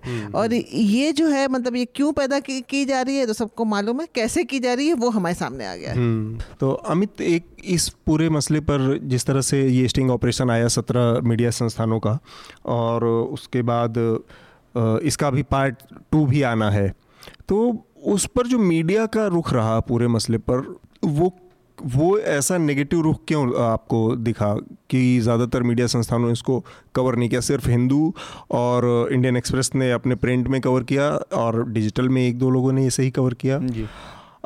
किसी ने प्राइम टाइम में इस पर बहस नहीं की? अपने अंदर की जो गड़बड़ी है, अपने अंदर की जो सड़न है, इस पर बात करने से लोग इतना वो परहेज क्यों करते हैं? कि एक तो काफ़ी ऑब्वियस रीज़न है कि ये पार्ट 1 है और पार्ट 2 आना है, तो डर सच में सबको ही सता रहा होगा कि भाई अभी जिन लोगों का नाम आया है अगली लिस्ट में हो सकता है हमारा भी नाम हो। तो अगर इस वक्त आप पार्ट 1 चलाते हैं, खबरों में दिखाते हैं, तो पार्ट 2 में भी चलाना आपकी मजबूरी हो जाएगी, और नहीं चलाएंगे तो ये सोशल मीडिया का इतना एक तरह से दबाव है और काफ़ी विजिलेंट हैं लोग, एक छोटी सी छोटी गलती को पॉइंट आउट कर दिया जाता है। तो वैसी स्थिति में channels will be in a fix, वो बड़ा मुश्किल होगा उनके लिए वहाँ से बाहर निकल के आ पाना। दूसरा, ये भी कोई श्योरिटी नहीं है कि आप, हो सकता है एडिटोरियल लाइन आपके चैनल की, आपके न्यूज़ वेबसाइट की, आपके अखबार की बिल्कुल सही हो, लेकिन सेल्स पिच क्या जा रही है वो, और उस सेल्स पिच में क्या बातचीत हुई है, उसके बारे में आपको कोई जानकारी नहीं होगी। और कुछ चीज़ें स्टिंग में मुझे, जो हम लोगों ने अपनी स्टोरी में भी पॉइंट आउट किया है, कि जिस तरह से इंडिया टीवी का जो पूरा जो बातचीत हो रही है वो ऐसा लगता है कि वो 30 सेकंड के 10 ऐड चलाने की बात, मोटा मोटी ज़्यादातर वही बात हो रही है।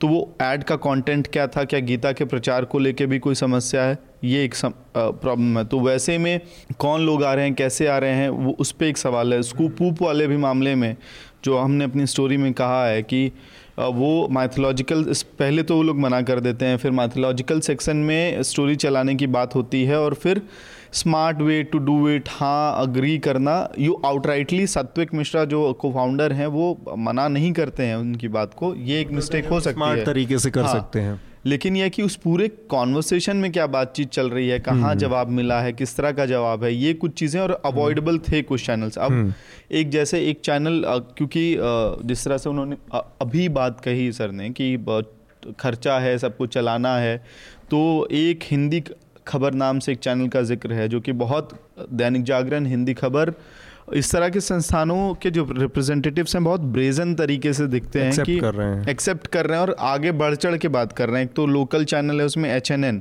वो कहता है कि हम तो ऑलरेडी कर रहे हैं, आप पैसा दीजिए चाहे नहीं दीजिए, हम तो इस तरह का कैंपेन चला ही रहे हैं। तो वो मामला है। और उसके बाद जो एडिटर इन चीफ हैं हिंदी खबर के, उन्होंने जो मैसेज दिया, अतुल अग्रवाल जी, तो अतुल अग्रवाल का जो पूरा वीडियो था उसको देख के लगा कि हर corrupt, morally corrupt, financially corrupt और लंपेन टाइप लोगों का जो एक शेल्टर हो गया है, वो शेल्टर बन गया है नेशनलिज्म, देशभक्ति, उग्र राष्ट्रवाद और हिंदुत्व, शिशु मंदिर, RSS शाखा, ये सब चीज़ों को मिला के पूरा, और अपनी कमियों को छुपाने की कोशिश दिखी वो जो। हाँ। और एक इस तरह से पकड़े जाने के बाद एक बहुत ग्रैंड स्टैंडिंग लेने की भी कोशिश, बहुत अपर पेडेस्टल पे कहीं खड़े होकर बात की जा रही हो कि वो चीज़ देखने में आया उस वीडियो में। तो उसमें और ख़ास करके ये तो बात की वीडियो की शुरुआत ही होती है ये बोल के कि मैं एक हिंदू हूँ, गर्व है मुझे, गर्व है, मैं राष्ट्रवादी हूँ। हाँ, राष्ट्रवादी। और दूसरा कि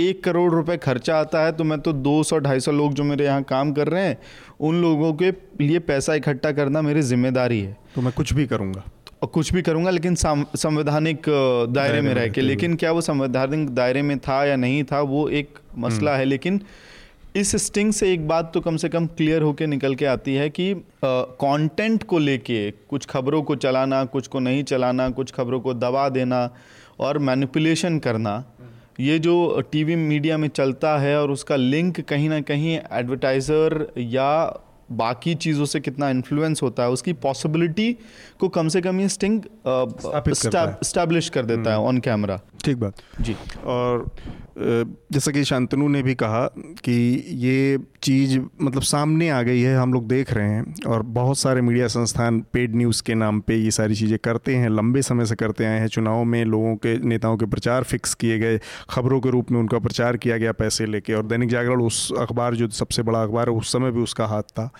हमारे बीच में अभी नहीं रहे, बहुत वरिष्ठ पत्रकार, हिंदी के दिग्गज संपादक थे प्रभाष जोशी जी, उन्होंने इसके खिलाफ पूरा एक कैंपेन चलाया। हालांकि वो कैंपेन पूरा होने से होता या किसी नतीजे पहुंचा उससे पहले ही उनका देहांत हो गया।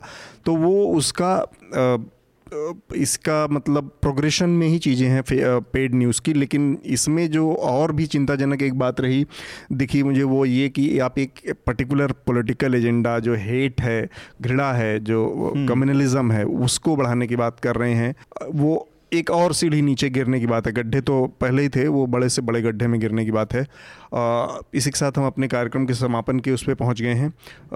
इससे पहले जो हमारी एक रवायत रही है, रवायत के हिसाब से अपने लोगों के रिकमेंडेशन ले लिए जाएं। तो सबसे पहले मैं राना आपका ही रिकमेंडेशन जानना चाहूँगा। हाल ही के दिनों में 2 किताबें आई हैं। एक है न्यास फारूकी की an ordinary man's guide to radicalism, और दूसरी अभी आई है पिछले हफ्ते रविश कुमार की द फ्री वॉइस। तो मैं ये ज़रूर चाहूँगी कि लोग इसको पढ़ें और समझें कि क्या हो रहा है और हमें किस तरह से दोनों तरफ, चाहे हिंदू हो चाहे मुसलमान, किस तरह से हमको सब्र के साथ काम करना चाहिए। थोड़ी सी फार साइटेडनेस रखें कि हमें अपने सिर्फ एक इमीडिएट राजनीति को नहीं देखना है, एक विजन देखना है कि हमें मुल्क कहाँ जा रहा है। ठीक बात। अमित, आपका रिकमेंडेशन क्या है?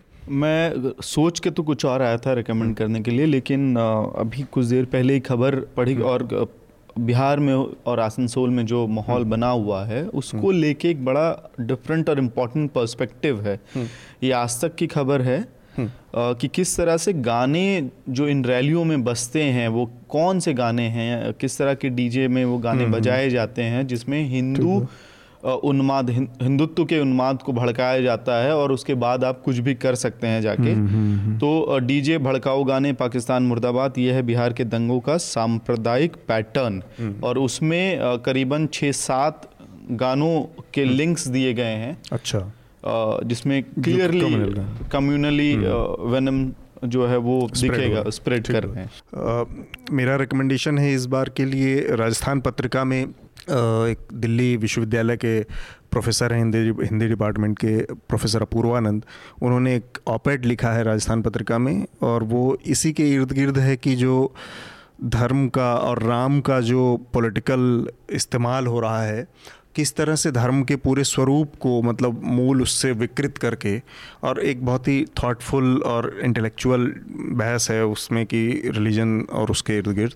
तो मुझे मेरी तरफ से वो अपने पाठकों को रिकमेंडेशन होगी कि उसको ज़रूर पढ़ें लोग। और इसी के साथ हम अपने कार्यक्रम को समाप्त करेंगे। उससे पहले बस मैं वो एक अपील जो हम अपने न्यूज़ लॉन्ड्री के श्रोताओं से करते हैं कि किसी भी तरह के कॉरपोरेशन, किसी भी तरह के पॉलिटिकल दबाव से मीडिया को आज़ाद रखने की जिम्मेदारी आप सबकी है। न्यूज़ लॉन्ड्री को सब्सक्राइब करें। न्यूज़ लॉन्ड्री को सब्सक्राइब नहीं कर रहे हैं तो जो पसंद है, कोई और संस्थान, कोई और प्लेटफॉर्म, उसको ज़रूर सब्सक्राइब करें। आपका सहयोग होगा तो मीडिया स्वतंत्र रहेगा। आप सभी लोगों का बहुत बहुत शुक्रिया। न्यूज लॉन्ड्री के सभी पॉडकास्ट टिचर, iTunes और दूसरे पॉडकास्ट प्लेटफॉर्म पे उपलब्ध हैं। खबरों को विज्ञापन के दबाव से आजाद रखें, न्यूज लॉन्ड्री को सब्सक्राइब करें।